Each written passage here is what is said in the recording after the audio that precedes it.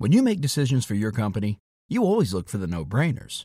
And if you have a lot of mailing and shipping to do, Stamps.com is the ultimate no-brainer. It streamlines your process to make your business more efficient, which makes you less busy. Mail checks, invoices, legal documents, books, and everything you need to keep your business running with Stamps.com.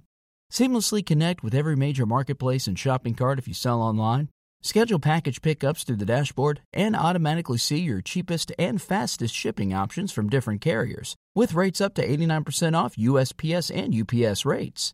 And with the Stamps.com mobile app, you can take care of mailing and shipping wherever you are, even on the go. Make the same no-brainer decision as over 1 million other business decision makers with Stamps.com. Sign up at Stamps.com with code PROGRAM for a special offer that includes a 4-week trial, plus free postage and a free digital scale. No long-term commitments or contracts. That's Stamps.com, code PROGRAM. This series contains adult language and descriptions of graphic violence throughout. Listener discretion is advised. Cavalry Audio. In 1987, after nearly 5 Sisyphean years without answers, thanks to that Vax computer and tons of shoe leather detective work, at long last, the Green River Task Force detectives finally had a suspect in their sights. The man they would refer to as the truck painter. Their 6-month investigation had led them down the rabbit hole of the man's past. Apparently, he'd been hiding a shadow self. Dark secrets, harbored and collected since boyhood.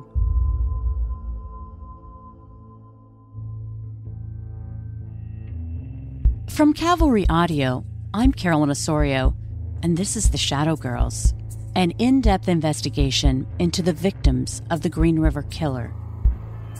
You're listening to Episode 6, Little Boy Blue.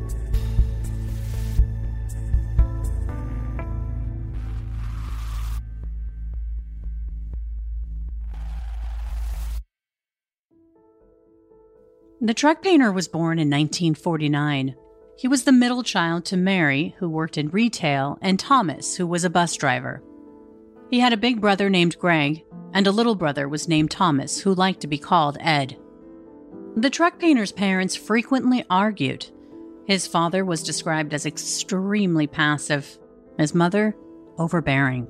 Both of the truck painter's ex-wives would later describe a very close relationship between the truck painter and his mother. In fact, his first wife complained that when they were married, she had to pressure him into getting his mother's name removed from his checkbook. She felt as husband and wife, they should be on the check register together, not his mother. Ironically, my high school friend Jason, the one who grew up next to the Green River by Peck Bridge, his dad, Rich, lived just a few doors away from the truck painter's family home when he was a kid, near Pack Highway. He lived about 3 houses down from us, him and his brother. We knew each other from kids. 3 years younger, he was held back, I think, twice at school. And then his older brother, Greg, was a year younger than me. We knew each other and stuff, but I just didn't do anything with them. They just didn't do the same type of thing. Rich couldn't quite put his finger on why he kept his distance from the family. When Mary was interviewed about her middle son in 1987, she just said her boy was just a regular kid. He was a quiet boy, but he was typical. Played ball and football, basketball, and everything anybody else played. Mm-hmm. Did he have any hobbies as a child, other than you mentioned he was athletic? No, just putting together airplanes and things like that, the usual. She admitted that academically he did struggle in school, and he wet the bed until the age of 13. Did he read books?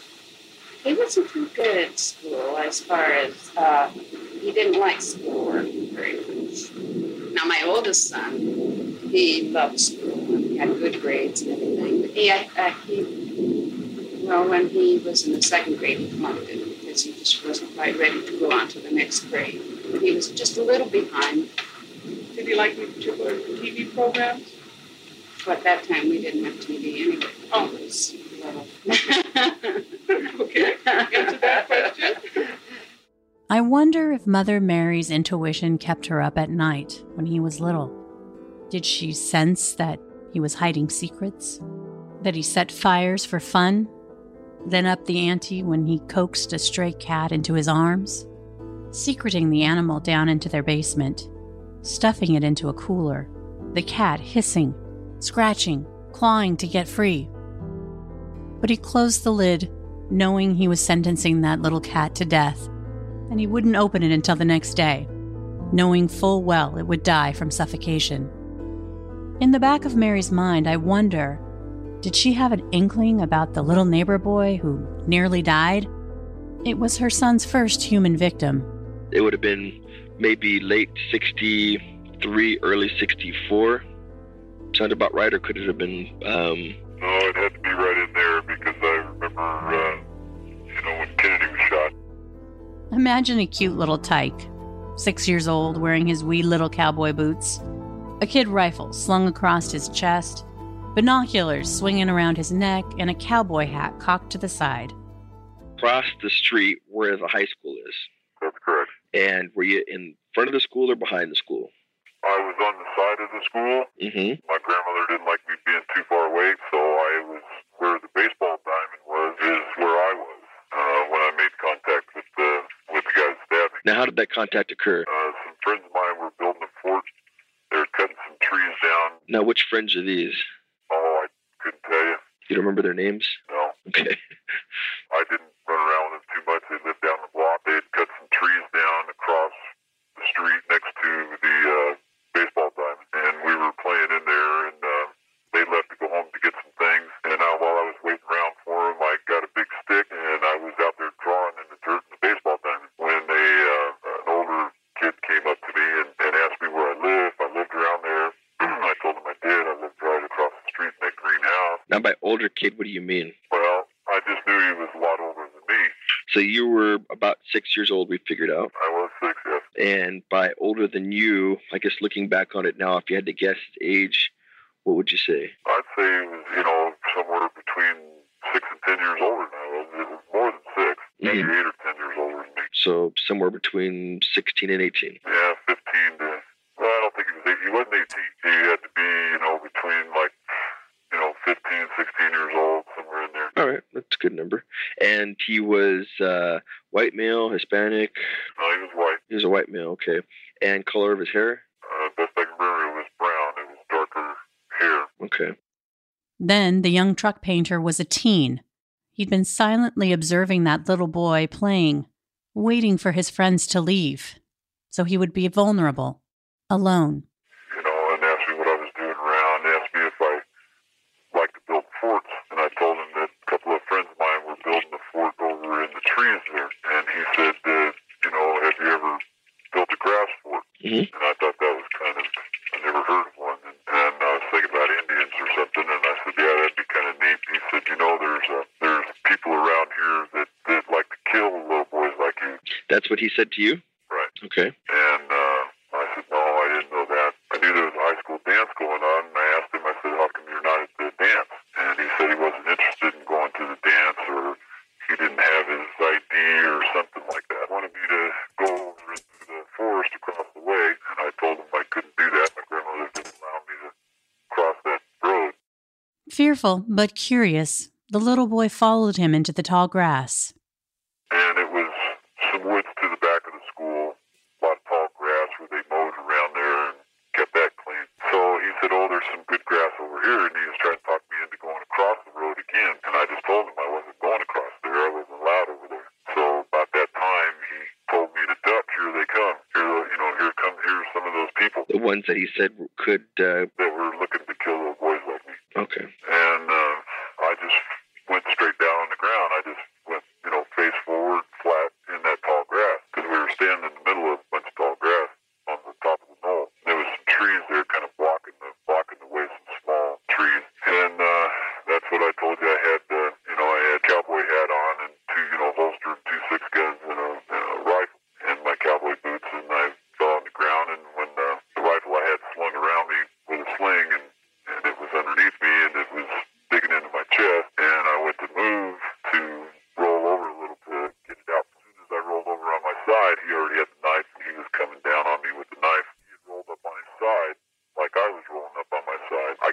see what he was doing until I was actually rolled over, and then I seen him coming down. And then He stabbed you. What part of your body? he stabbed me through the right side in the abdomen, through the liver, just below, actually kind of nicked part of the bottom rib, and went through the liver. When we both stood to our feet, and I asked him why he killed me. I watched too many cowboy movies, you know. Mm-hmm. And, You asked him that? yeah. Rather than ask him, why did you stab me? You asked him. Well, I said something like, "Why did you kill me?" And I saw the blood pumping out of me, and Now, could he see the blood as well? oh yeah, it was profusely. I mean, it was already running down my leg into my boots, Mm-hmm. and with every heartbeat, it was just pumping out. The whole front of my shirt was soaked, and he started laughing. He had a smile on his face, and he stood there for a minute. And he had his knife in his hand, and I didn't want him to stab me again, but he reached towards me, and he just wiped the knife off both sides of the blade. So he wiped it once across my shoulder and twice across my shoulder on the other side of the blade, folded it back up, and he says, "I always wanted to know what it felt like to kill somebody." And he started laughing again. The teenager waltzed away in high spirits, leaving that helpless little boy to bleed out, alone in the wooded green space in the tall grass. Teacher came out and found me. They took me into the school office, tried to use every piece of gauze they had to try to stop the bleeding, called the ambulance. They were there pretty quick, kept asking my name, where I lived. I kept telling them I lived across the street in the greenhouse, and they took me to the hospital from there. All right. And how long were you in the hospital? Several weeks. Okay. Now, after you were released from the hospital, where did you live? Did you go back to your grandparents' house? Yes, I did. And how long did you stay there? I stayed there for several more months. Okay. I never returned to the grade school after that. Okay. But They you got lived there. a home tutor for me, Oh, okay. because they had to cut about a foot open on me to get the liver sewed up, so I had a lot of stitches. They never did find out who that mousy brown-haired teenager was. Back then, he was perfecting how to hide in plain sight. Police came out several times. The private detective came out probably about a half a dozen times. He used to bring me comic books every time he'd come. And I remember looking through, of course, the high school yearbooks and all that. Never really coming up with anybody in the high school yearbook. Marcia, the truck painter's second wife, never knew about that little boy. She had already learned early on in their marriage not to ask questions. He always said that what I didn't know wouldn't hurt me. And so he never told me anything that he didn't absolutely want me to know. He was controlling, and he belittled Marcia. There was no communication. There was no real relationship. I felt that he just wanted somebody to keep a house clean for him and do the shopping and cooking. And he was always in the garage with his cars, working on them, doing something, playing around. All he wanted was food and sex, and that was it. There was no communication. She became suspicious toward the end of their relationship, when her husband would often come home, hours late, sometimes musty and wet, boots muddy. But again, she learned not to ask questions. Did he ever seem irritated the fact that you were asking? Yeah. Did he get angry with you, and so that after a while you got so that you just wouldn't ask and continue to ask? Yeah. And I didn't want to aggravate him and get him mad. You see, my dad beat my mom all the time, and I kind of got scared that he might start doing this, because there were the few times that he would start to hit me and then stop. I was raised with a father who beat me all the time too, and I was afraid that if I kept pursuing anything that he would maybe turn into this, and I didn't want that because I loved him very much. And I felt it was better just to leave things like they were, and maybe it wasn't my business to find out every little detail, and I didn't want to be a nagging wife, and so I wouldn't pursue anything and get definite answers for anything, and just took him at his word for stuff. And the truck painter's mother believed her son could do no wrong. Has he ever borrowed any of your vehicles? Oh no, we don't do that. In fact, he wouldn't, because he's independent, and he wouldn't borrow any of ours. Like I say, he has his own cars. He has no reason to borrow anybody's cars. He just doesn't do that. He can't afford to buy a car. He doesn't drive it, that's all. He's really tight. He pinches his pennies, but by golly, he owns, he's buying his house, and he's got all his furniture and stuff. He doesn't sponge off of anybody. Mary would describe her son's obsession with fixing cars and dumpster diving. He was also known to just pull off the highway to troll for garbage. Like I say, he's just a real good kid. He's never been a problem. There's just no... I can't say anything bad about him, except that he's a tightwad and he pinches pennies, that's all. Does he share much of his personal life with you? No, he just keeps everything to himself, Mm-hmm. Once you talk to him, you know what he's like. He's an open book, But detectives pressed. Had she ever seen her son angry? He handles his anger pretty well. Has he ever told you that he'd like to hurt somebody? Anything like that? No. He isn't that kind of a person. He just doesn't do that. I don't think he'd strike anybody if they hit him. He's that kind of a kid. I never fought, except with Greg, his older brother. They used to fight, and with Ed. But, no. Have you heard about the Green River investigation at all? Have you been following that? I did for a while. I haven't heard anything lately. So we're talking about that investigation? He's not interested in it. Do you know how he feels about prostitutes? Has that ever come up as a conversation? It's never had anything to do with him, as far as I know. I don't think he ever would, because he's, like I say, he never had a problem having a girlfriend. So there wouldn't be any reason to go to it, pay somebody for it.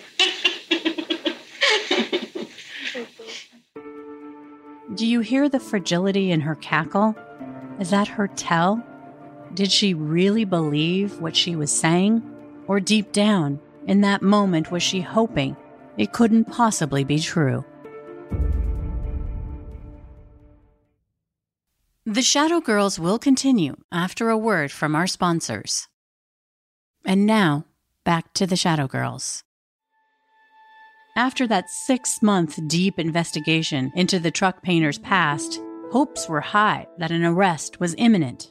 Detective Tom Jensen says it all started falling into place. One of the elements that went into that with the assault on Rebecca Garday, the statements from the wife about choking and various other things that were learned about him, were all things that were part of the probable cause for a search warrant that was executed on his house in 1987. That's when it was the lead up to that. Probably about a 6-month investigation led up to that warrant. Remember, earlier in the investigation, the bar for a potential suspect was proving that he could be the GRK. But now the investigative protocol was putting together evidence to eliminate a suspect. It was important to interview associates and people that knew them and were with them so you could narrow down the exact date and time and location that they disappeared. Because that's the only thing you have to incriminate or eliminate a suspect. What were you doing on July 7th, 1982? Well, I was on vacation in Montana. And if you can prove that, you didn't do it. There was a lot of, I would call it backwards police work. We would get a tip on a suspect, and what our goal was to try to eliminate it, as opposed to incriminate him. And during the 6 months investigating the truck painter, nothing they had dug up could eliminate him. The VAX computer was essential in assisting the investigators so that they could finally see this 30,000-foot view of the truck painter and his life. There was one thing that was worrying: the larger, unanswered question. Why did it appear that the GRK had stopped killing in 1985? I mean, it goes without saying, but I'll say it. It's a good thing. But from an investigative standpoint, given the GRK's history and what investigators knew about serial killers, it just didn't seem likely that he could stop. Even Ted Bundy, the self-proclaimed serial killer consultant, was convinced that something had changed in the Riverman's life because, in his so-called expert opinion, the GRK would never stop killing. Still quite significant to me that after Mary Sue Bayo drops off like it did, I mean, nobody has turned up yet. And I'm not saying he stopped, like you say, there's no guarantee he stopped, but he's gotten a lot smarter somehow. Something has changed around October of '83 because he may not have moved. He may not have been struck by lightning. You think it's possible that this guy could stop? No, well, unless he got, unless he was born again and got filled with the Holy Spirit in a very real way, he's either moved, he's either dead, or he's either doing something very different. Taking a fresh investigative eye with all that they learned over the years, they had to wonder, wouldn't any potential suspect have a significant life event in their history to explain how a serial killer murders over 40 people over a year and a half, then just suddenly stops? Had the killer moved on? Was he behind bars? Or was he dead? Something had changed, but what was it? These unanswered questions plagued the investigation of the truck painter because nothing really changed in his life that was out of the ordinary. But a quiet subpoena of his time cards revealed that on every date that a victim of the GRK had disappeared, he had not been on the clock. The truck painter's life was dissected. Other than his divorce from Marcia in 1981, there just weren't any obvious signs of stress in his life. Sure, a divorce is painful, but he'd already been through a divorce once before. Conversely, nothing in his life shed any light on why he might stop killing at the end of 1984. He hadn't moved, hadn't changed jobs, and he wasn't in prison, and he wasn't dead. There was just one major life change in early 1985. He started dating a new woman. Her name was Judith. And how was he? What type of man was he? Oh, the best. Nice, sweet, gentle. We're best friends. Okay, so you hang out a lot together. Yes. If the truck painter was the GRK, a serial killer who would go down in history as one of the most prolific murderers of all time, how was it even possible that a new love in his life was the reason that he'd stopped his killing spree? The truck painter met Judith at a singles group, Parents Without Partners. The social club gathered at the White Shutters restaurant on Pack Highway near the Strip. Later, Judith would share with detectives how she met the love of her life. Well, I got divorced in 1984, and I lived in an apartment with another girl. And at the White Shutters, they had this Parents Without Partners and country western music. Is that something you enjoy, country western? And I went there, and that's where we met. And what year was that? 1985. Do you remember what month? February. It was his birthday vacation time off. He had a couple days off. I mean, did he have a permanent job? He works at Kenworth. Okay, and at that time in '85, he was working there? He's been there since high school. Okay, and were you working anywhere at that time? I think I was either taking care of a lady and her 2 children or cleaning house at the time. I've always been a homemaker. As a local, I'd never heard of the restaurant. A quick internet search of White Shutters popped up an article from 2001 by Seattle Times reporter Carlton Smith. In the article, Smith describes going to the restaurant to chase down some leads on the GRK case. Smith, along with fellow investigative reporter Thomas Guillen, were dogged in their decades-long investigation of the GRK case. In fact, all of their work on the case was later culminated into a book which they co-wrote called The Search for the Green River Killer, the true story of America's most wanted serial killer. But back to that article that Smith wrote in 2001, where he details a visit to the White Shutters. I'm including a snippet here because I believe it perfectly captures what I remember it being like in the community, especially in the early days of the investigation, where even a reporter chasing down leads was cause for someone to call in a tip at the task force hotline. Carlton writes, I once made it a habit to check the bar, looking over the middle-aged men slumped on their stools, nursing their drinks, trying to envision a serial killer among them. Once, I showed a picture of a missing woman to a bartender. A patron reported me as a suspicious person to what was then the King County Police. The patron, it turns out, was a police reserve officer.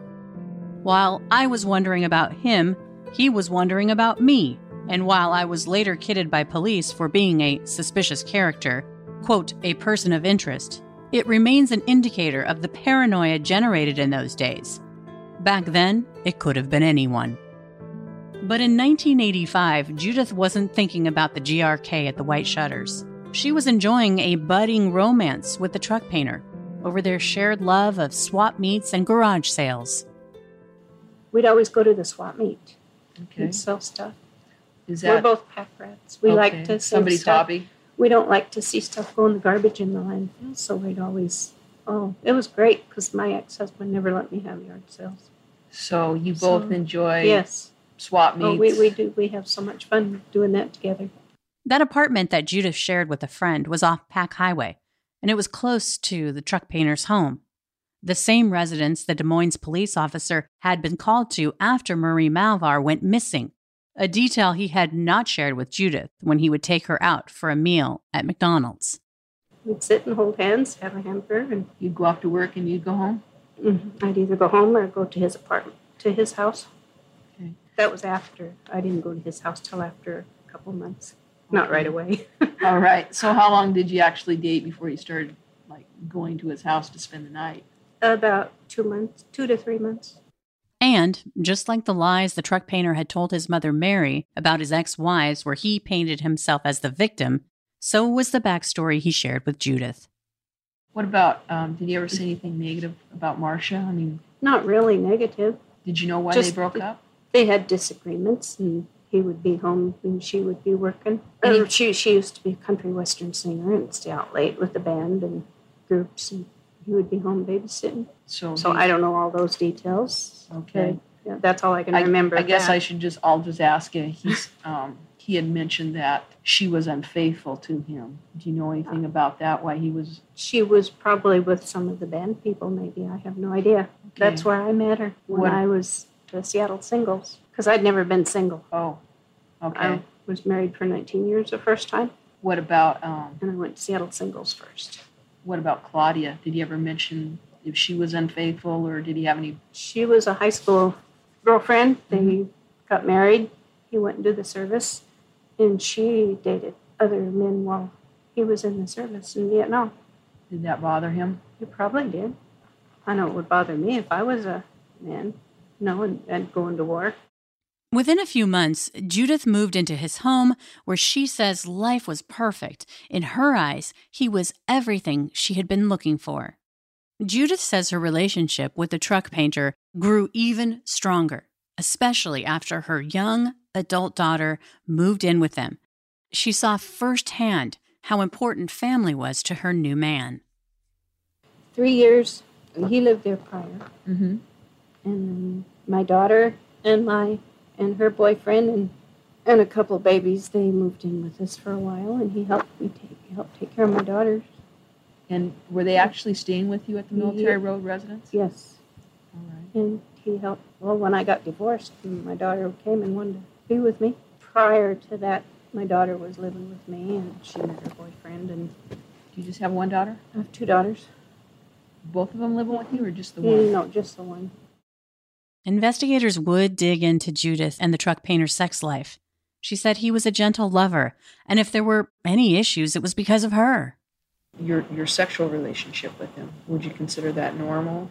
I would say it's normal. Normal to maybe a little bit. It's hard for me to say because of some of my problems. I'm not the one that always wants to, engage in sex or relations. But I enjoy it, mostly on the weekends, and then sometimes during the week. It's not like every single day. If he could have sex with you every day, would he want to? I mean, is he? If he could, if he wanted to, he could. I'm asking, does he have a high sex drive, higher than you? Probably a little higher than me, because of my situation before we met. And my first husband was homosexual. Mm-hmm. Okay. And he would bring men over. Yes. I'm remembering now one time when we were out camping on out in the mountains or in the parks or trees or someplace. Greenwater, I guess that's where it was, out where you can just see the stars and everything. We were sitting in the back of the truck and talking, and I let him know that I wasn't used to a man wanting me and things, personal things. And he was gentle. He didn't rush or push, or he wasn't forward or anything. Any sexual relations have just been, slow and comfortable. Was the truck painter's new relationship with Judith in 1985 the catalyst for him to stop killing if he was the GRK? Time would certainly tell. In April of 1987, the truck painter's quietly guarded secret life had finally caught up with him. We'll be right back with the Shadow Girls after a word from our sponsors. And now, we continue with the Shadow Girls. At the Kenworth Trucking Company, detectives showed up with a search warrant which authorized them to take the truck painter into custody to collect a hair sample, search his locker, and to seize his truck from the plant's parking lot. A former co-worker who was at the plant that day says the situation was something she would never forget. When we were working in Seattle, and when the police came down there and questioned him in, I think it was 87, people gave him the name Green River, and that carried with him over to all the years that at Kenworth. So you were at Kenworth when the police came there, and you think 87? Yeah, they cleaned his locker out and handcuffed him and took him away. Meantime, another team descended on the Rambler where he had lived after his divorce with Marcia, the home he would later share with Judith and her daughter. Forensic scientists removed carpet samples and fiber evidence, but they were too late. Investigators would learn that day when they interviewed the truck painter's younger brother, the old carpet was gone. He's fixing the house up down there, so.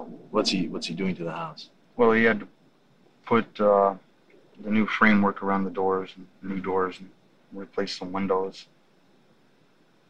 Drapes? I don't know about drapes. Carpets? Yeah, he replaced the carpets in there, because I had the old ones here. You had the old carpets from his house there? Yeah, in here. Do you still have them here? Nope. What happened? Those went out a long time ago. When did he give you those? Shoot, that was about 8 months ago. It took a long time to get rid of those dumb things, too. Why is that? Nobody wants a dingy, dirty green. I mean, it was a nasty color green, too. Oh, really? Yeah. So he took the carpets out of his house. Yeah, and mainly, gave it to you. See, the toilet overflowed, and it water stained not only the bathroom carpet, but the bedroom carpet right next door, because it went under the baseboard. Wall. Yeah. So now this and green flooded carpet. that out, plus the closet. Yeah. Plus then, time later, his washing machine overflowed. There was water stains every place there too. So he done the whole house. Yeah. So this green carpet was given to you here. Yeah. This was about 8 months ago. Yeah, about 8 months. How long did you have it? About 4 or 5 months. Mm-hmm. Finally, we just ended up burning it. Is that right? Yeah. Nobody wanted it. Detectives asked if the brother was aware that his older brother had been talked to previously by the task force. Did you know that was talked to by the members of the Green River Task Force at one time? I don't know. He never said anything to you about that? No. Did he ever say anything to your mom and dad about that? I never heard anything. Then again, they don't always tell me, so. As they figure it's none of my business. Are you surprised to know that detectives from the Green River Task Force talked to him before? Now I am, yeah. Because I never knew that either. So. The truck painter refused to be interviewed by detectives or take another polygraph test. The circumstantial evidence had been enough to get that search warrant, but a judge wouldn't sign off on an arrest. Since his truck had been towed to the crime lab, the truck painter asked the detectives for a lift to his childhood home, where his parents still lived near the SeaTac Strip. The search warrants were so well executed that they were over before media had even gotten wind. The sheriff's office would issue a press release that a search warrant had been activated, but the person of interest to the Green River Task Force had not been arrested. Over the years, both the task force and news media had learned to be extremely cautious when announcing developments in the case, especially after the fiasco with that trapper in 1985, who had endured a 4-hour-long interrogation while the media staked out his home and multiple news outlets released his name as a suspect when he was never charged. Subsequently, the man who they had issued a search warrant for his home, work, and truck would not be named in the news that day. He would be referred to as the truck painter. It would take a month for the crime lab to process the fruits from those searches, an excruciating wait for detectives. Did they finally have their man? Would this nightmare at long last be over? And when the day arrived when they would finally get the answer to that question, a resounding no. The Washington State Crime Lab would find absolutely nothing to connect the truck painter to the crime scenes or the victims. Detective Jensen says that was a dark day. We didn't arrest him in 87. We had a warrant for a saliva sample from him. Oh. That was part of the warrant. So we picked him up and got the saliva sample, so he was never under arrest. And he asked for an attorney, and so he was just released after we got the gauze chew. So. And how frustrating was that? I mean, you've got to just be like, he just seems like he is. The majority of the people on the task force were pretty convinced that we had the right guy there, but we just didn't have the evidence. And so it was just a matter of waiting until the science caught up with the evidence that we had. Did a little of the Green River Task Force's collective will die that day? After all that work, knowing that the truck painter was scot-free and back to work at the truck plant? But life for him at Kenworth would never be the same. Say anything to you about being a suspect, or? Well, everybody knew. Did you ever have any conversation with him? No. Did you ever ask him why he was a suspect? No. Did you ever hear him deny any involvement? He did make a comment one time that he, drives up and down 99, and so basically he knew hang out at taverns or something up there, and he knew a lot of the people, and that was it. That was just basically it. Judith says the arrest of her boyfriend was a shock. In 1987, April 8th, that was a pretty significant event. Yes, the whole family was shook up. I was shook up and didn't know what in the world was happening and going on. Judith says that although the news was shocking, the entire family rallied around the truck painter. They were saying that he looked like somebody. Who's they? The police or the Green River? The Green River bunch of people. He said he didn't do it. He didn't do anything. And that was it? No other explanation? So long. And I was with his mom and dad, and, we were all, trying to comfort each other and figure out what all was happening and going on at that time. Can you elaborate on that at all? Or, what do you mean? Well, what did they say, other than comforting each other? Oh, his mom and dad? Sure. Well, I remember riding in the truck. They didn't.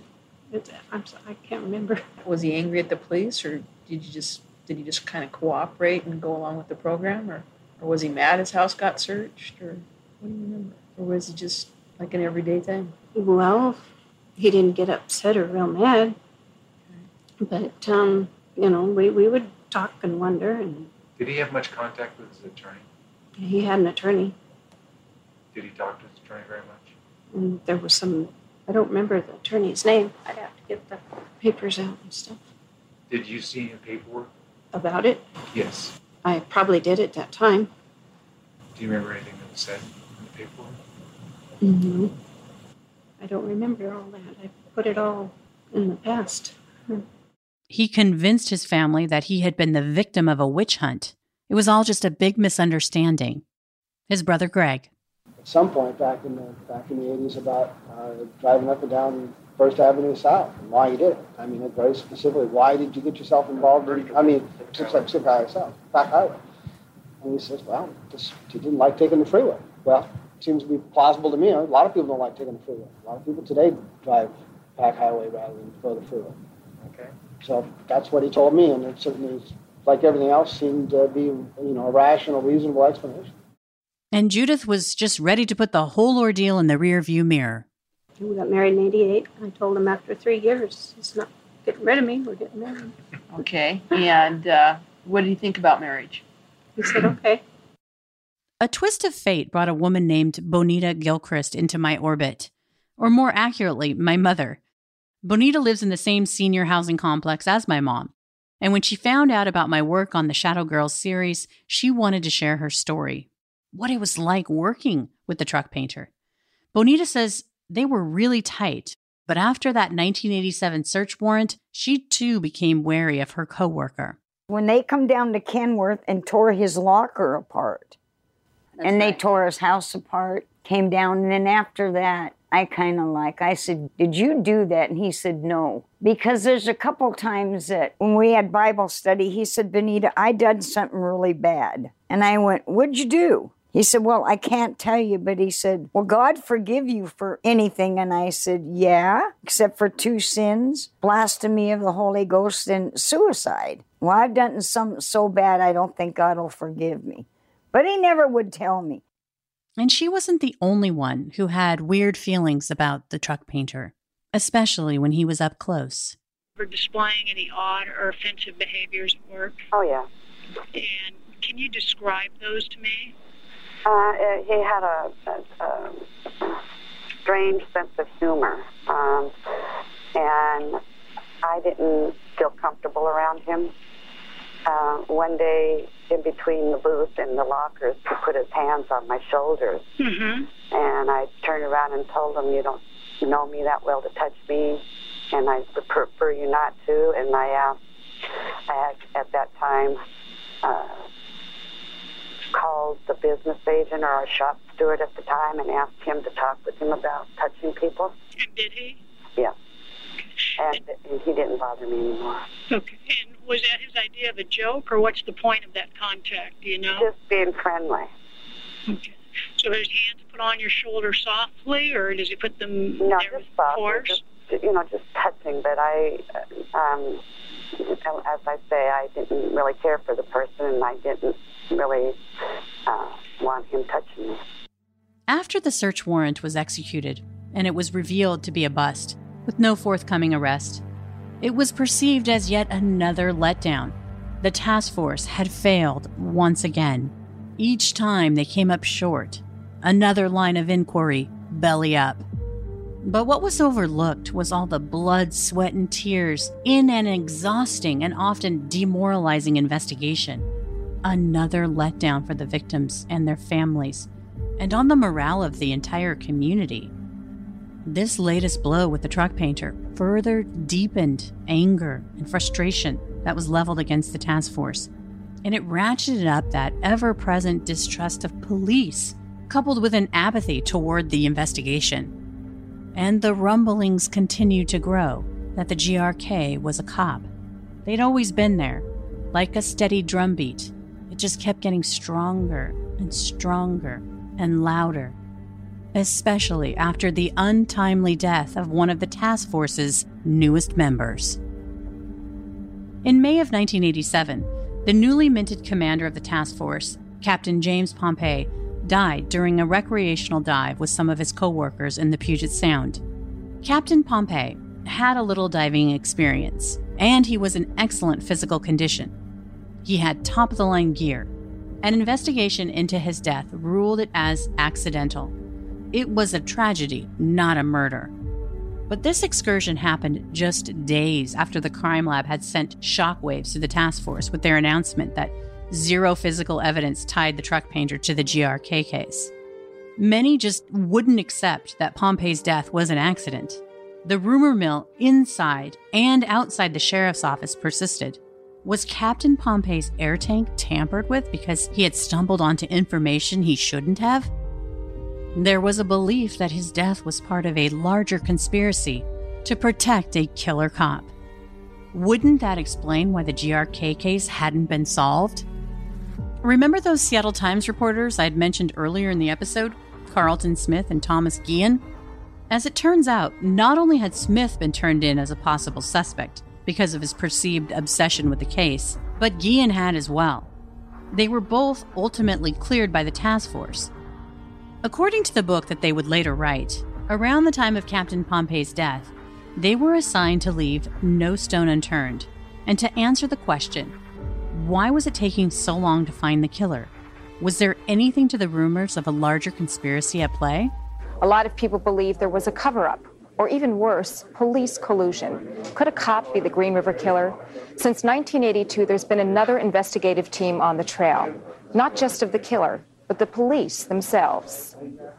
We didn't have any real sense of whether or not the police were doing the appropriate thing, whether or not the politics had become involved in this, as it did in Atlanta and as it did in other jurisdictions when this problem happened.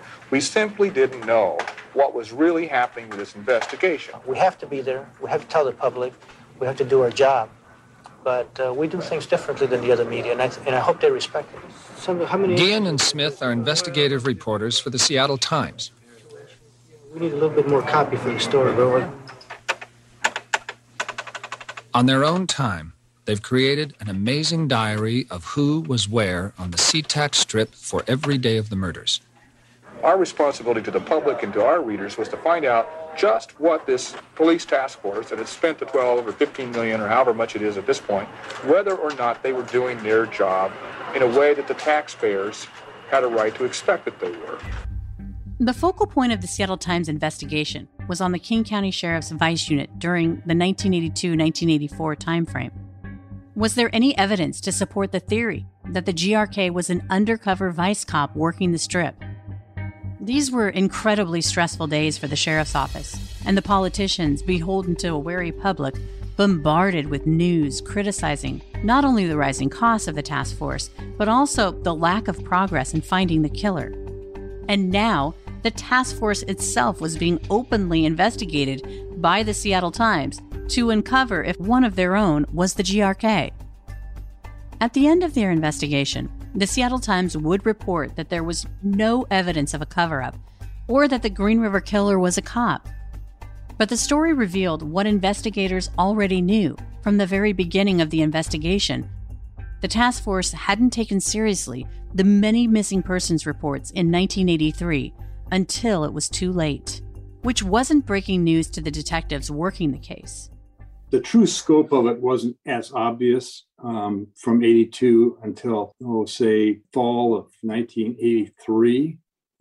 They knew that there were people missing, but the bodies hadn't been turning up until the fall. And then the total went from like 6 or 7 to about 10 to 14, nothing flat. And so it was disturbing, and it was something everybody was aware of in police work, particularly in the area that I worked. I worked the area that was Burien, and down towards the river. So that was part of our jurisdiction. Missing young people, runaways, and vulnerable adults who vanished without a trace wasn't just a problem within law enforcement, but a deeply systemic issue involving the entire community. Remember, Detective Reichert made no bones about how the community felt about teen runaways when he was interviewing Ted Bundy.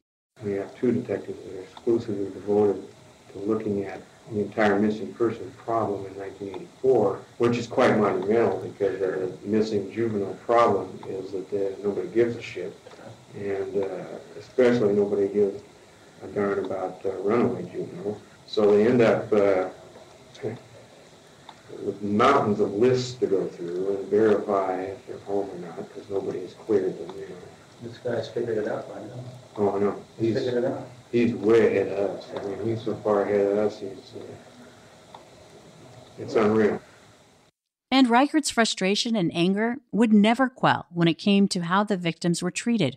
He saw firsthand that for many, it was simply more convenient to believe that a 14, 15, 16, 17-year-old had chosen to continue their victimization and sexual exploitation and prostitution.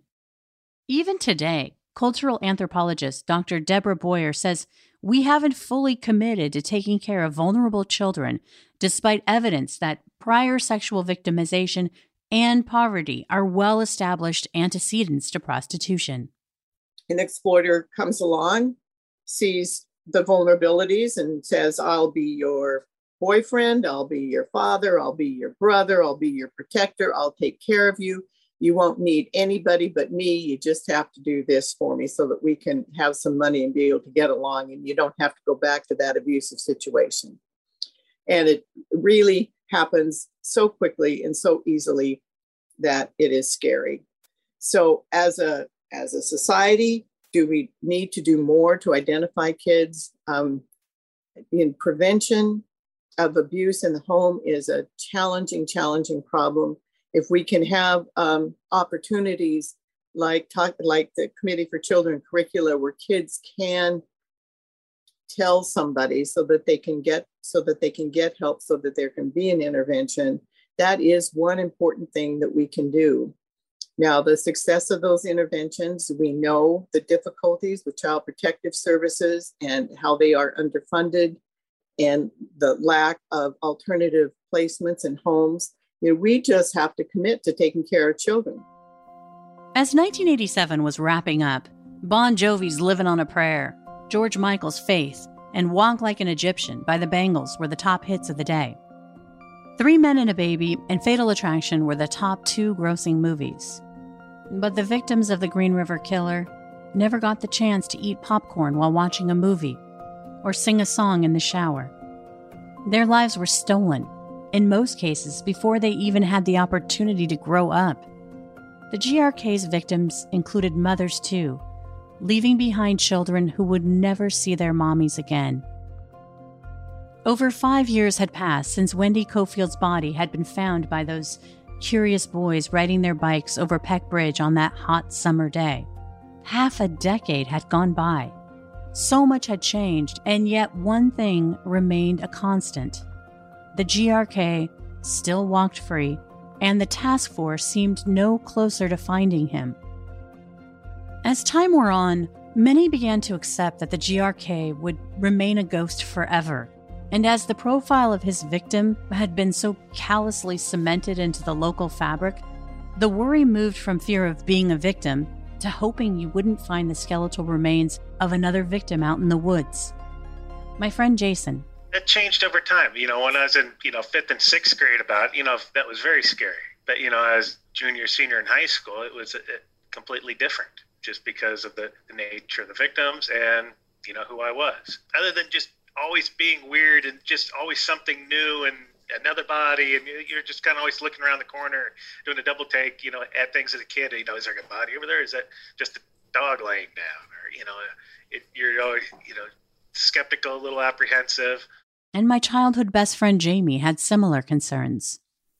Think about all the times you played in that water and all those. That's what would creep me out. When I went to go float down the river, I'm like, oh, please don't let me run into somebody dead. That was like my worst fear of playing in that water, was that I'm going to stumble across a dead person. And the feeling that someone you knew could be the GRK. And then I remember Scott and I talking as it got worse and worse, and they couldn't find him and they couldn't catch him. Scott and I started looking at his brother. You can hear a sort of macabre laughter with my friend, and it might be tempting to skew that laughter as insincere or callous.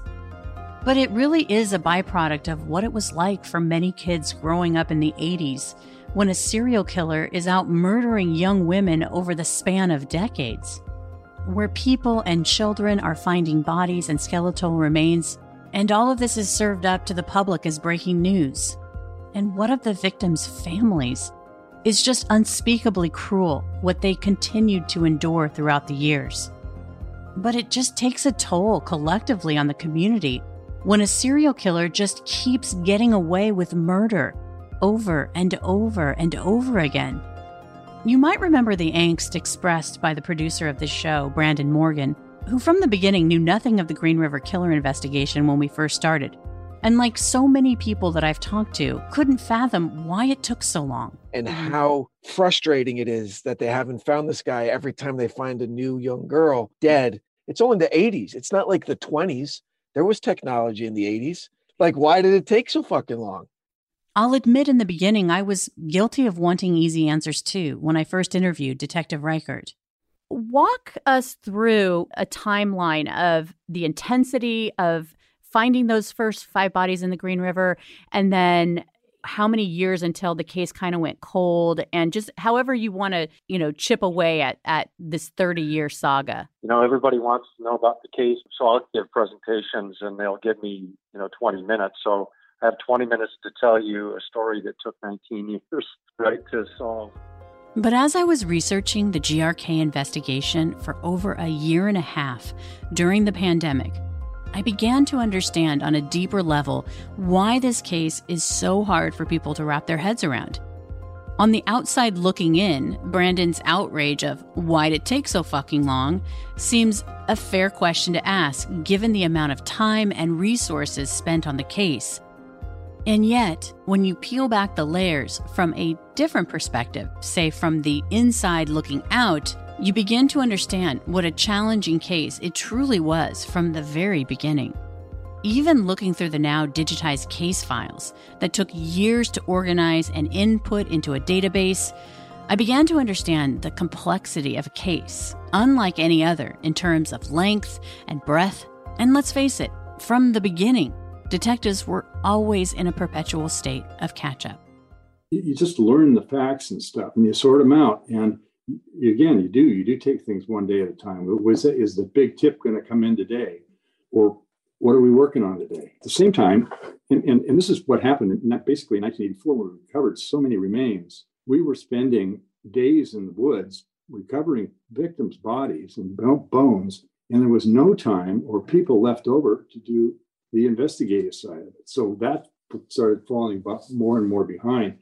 And then as we identified the victims, it was important to interview associates and people who knew them and were with them so you could narrow down the exact date and time and location that they disappeared. And their worst fears would be realized that he had slowed down, but the GRK hadn't stopped in 1985. In June of 1987, a couple of kids were strolling a heavily wooded ravine near the Green River Community College.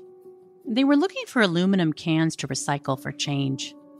As they skimmed the old-growth nooks and crannies, they uncovered human remains.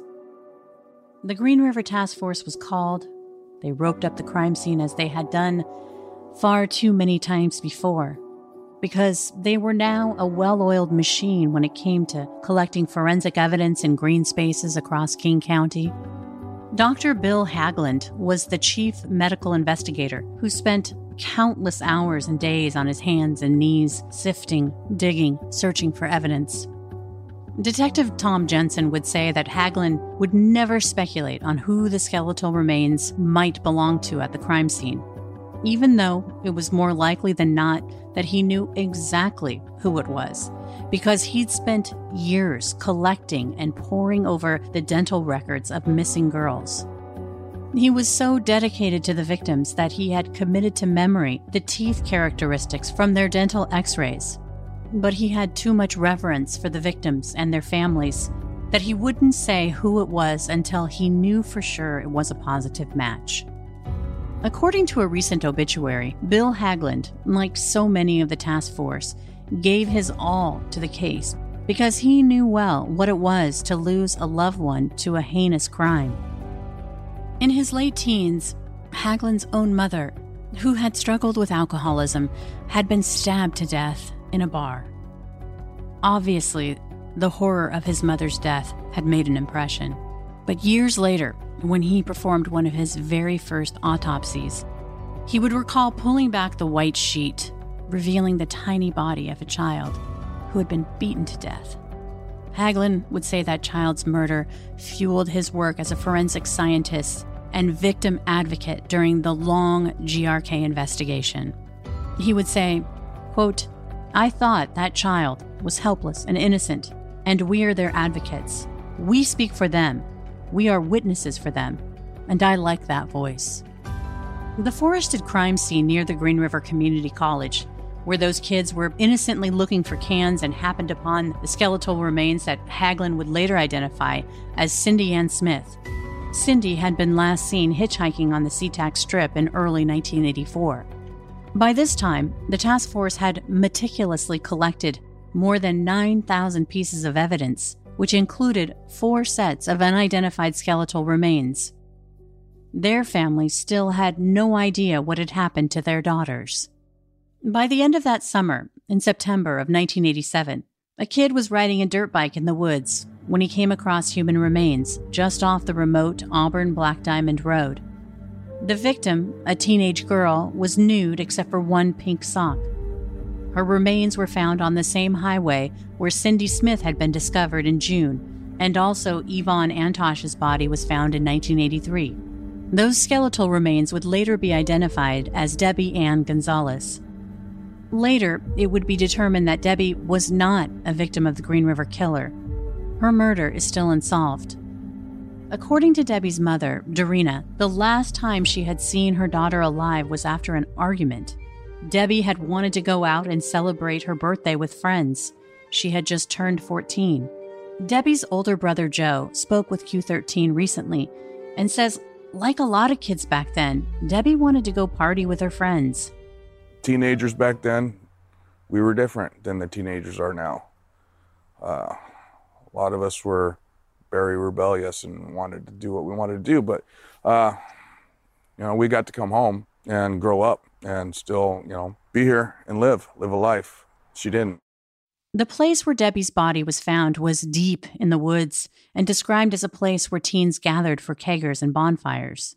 They asked specifically if she was wearing an ankle bracelet with a little charm on it, and she was. I remember her wearing that. We broke down instantly. It was a month and a half that she was out in those woods. When they found her, she was only wearing one pink sock and that ankle bracelet. Ironically, my friend Jason recalled very well that summer of 1987, because it was that summer when he came so close to finding a victim of the GRK in that same green space. I recall one night, Mark and I were hanging out. I don't know if we had drinking beer in one of the parks or just hanging out or something. It was Friday, Saturday night. And a week later, they found the body right where we were at. Like, shit. That kind of freaked us out. What freaked out Jason more than anything was finding out that he had already met the GRK when he was a little boy. He'd shaken his hand. Nothing stood out about him, so I remember shaking his hand the first time, but I think there's 2 other 3 times in passing, possibly. But at that age, I don't pay attention to all your parents' friends, so he wasn't overly friendly, but he wasn't overly weird. He was just he wasn't rude, he wasn't mean. I mean, just a nice. Came across as a nice, cordial person. Nothing, not overly nice, but just right down the middle of the lane. That wouldn't distinguish him from any other person going down the middle of the lane. And so I guess that was it. Looking back upon it, and I think that's he got away with so much because there's nothing distinguishable about him. Next time on The Shadow Girls, with nothing to lose, desperation leads to inspiration.